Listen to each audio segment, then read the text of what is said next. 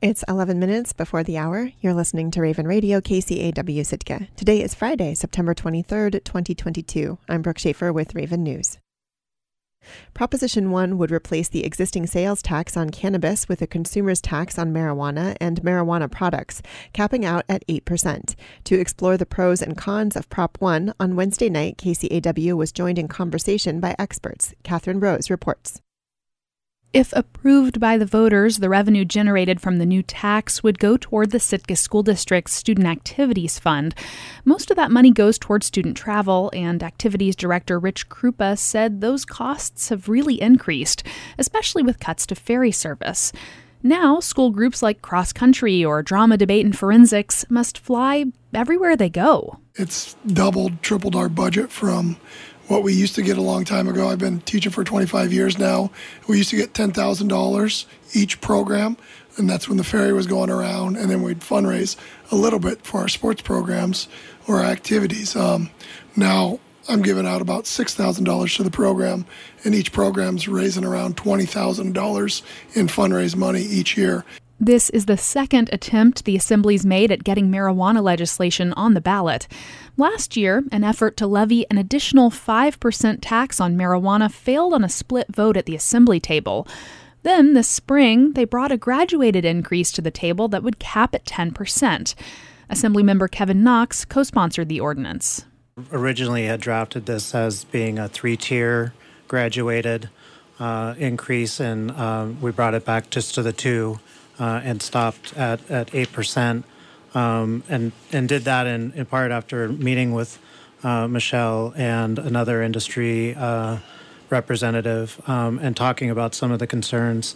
And I can sympathize with wanting to put the money in other places, but even at 8%, as you pointed out, $280,000 a year, you divide that pie up, it starts becoming rather ineffective. Knox said that much money in the Student Activities Fund would make a big impact, spread across Sitka schools, though the bulk would be directed to Sitka High School.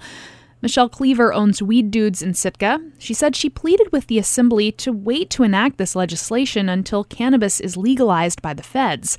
Until it is, there are a lot of additional costs associated with running her business. She can't deduct routine business expenses, she can't use banks like most businesses, and she has to pay her taxes in cash. It makes it really hard. The only thing I'm allowed to deduct is the cost of goods sold, the cost of the marijuana that I actually buy and sell, and the packaging that makes it childproof.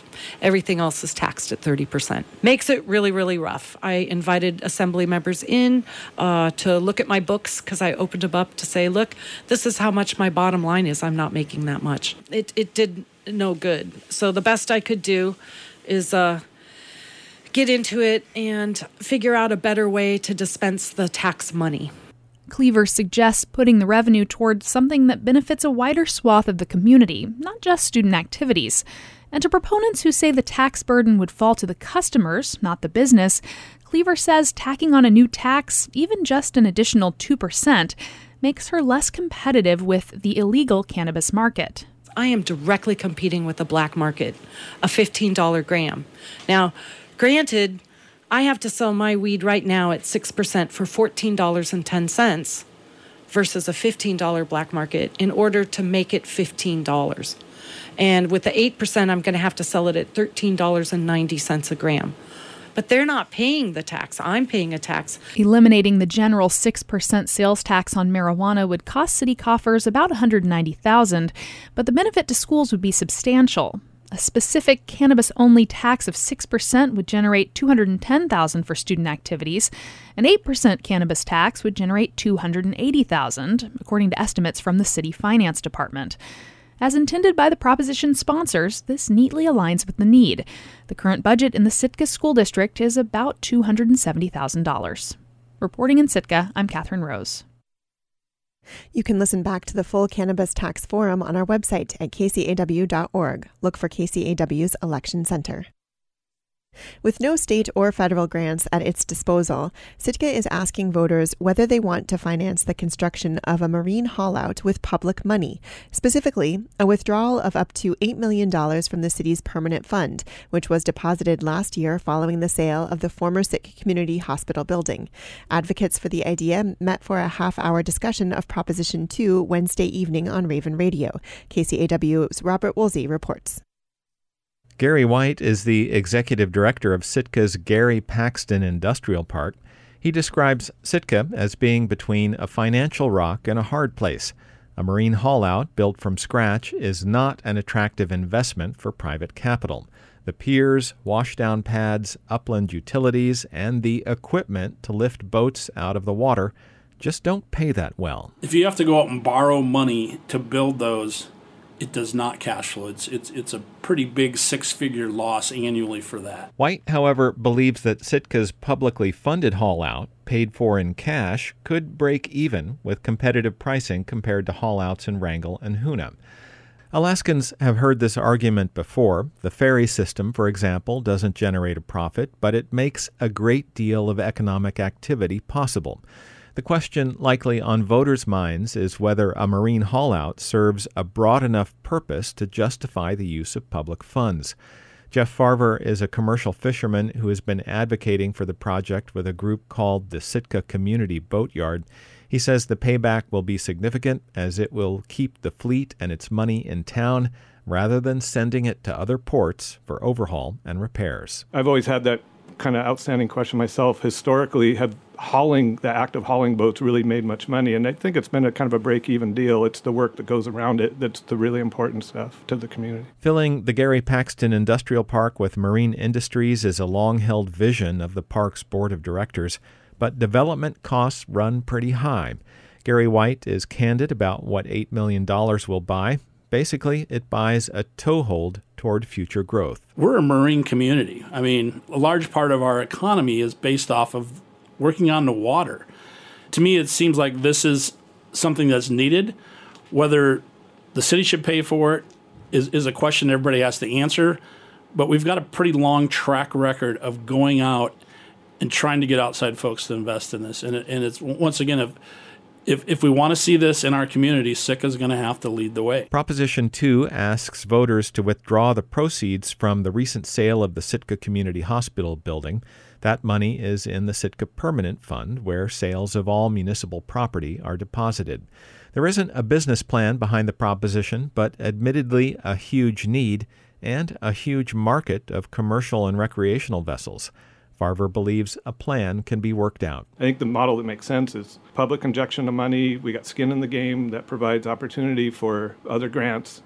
The city owns the property. We have a boatyard into the future. Private industry runs it, and we build our marine trades up to levels that support the fleet, the visitors, and anybody that needs those services. Prop 2 does have detractors. Sitka Senator Bert Stedman opposes it, believing it's a bad precedent to tap into permanent funds. He prefers seeing the haulout put on the state's capital project list. But that's no guarantee either, as the high oil prices that drove Alaska's budget into surplus this spring have already started to fall. But while the funding mechanism is debatable, no one has taken a position against a marine haulout at Sitka's industrial park itself. In fact, it's widely seen as a critical need, starting last March. Advocates are hoping this urgency helps convince Sitkans to use their own money to build essential infrastructure and get boats out of the water sooner rather than later.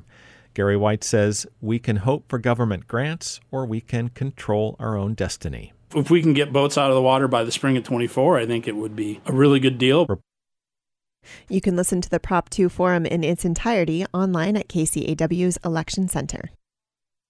One of Alaska's main ferries won't be running this winter after all. The Columbia was going to be used on the mainline route running through the inner channels of Southeast from Bellingham, Washington and Prince Rupert, BC, up to Yakutat. But the State Department of Transportation has decided to keep the 418-foot ferry sidelined. Sam Dapsevich is a DOT spokesman.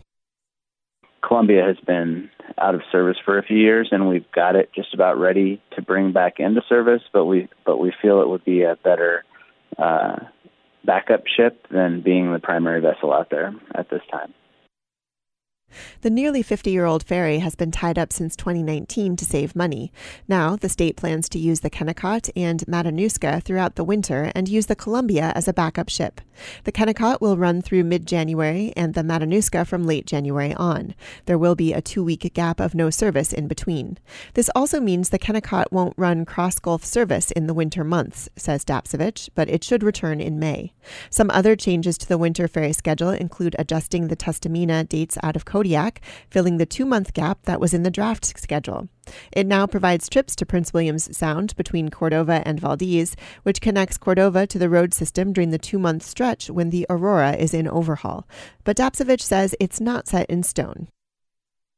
Those trips are dependent on weather because the Tustumena will have to cross the Gulf of Alaska between Homer and Prince William Sound to make those trips. You can find a link to the winter ferry schedule with this story online at kcaw.org. I'm Brooke Schaefer, and this has been Raven News.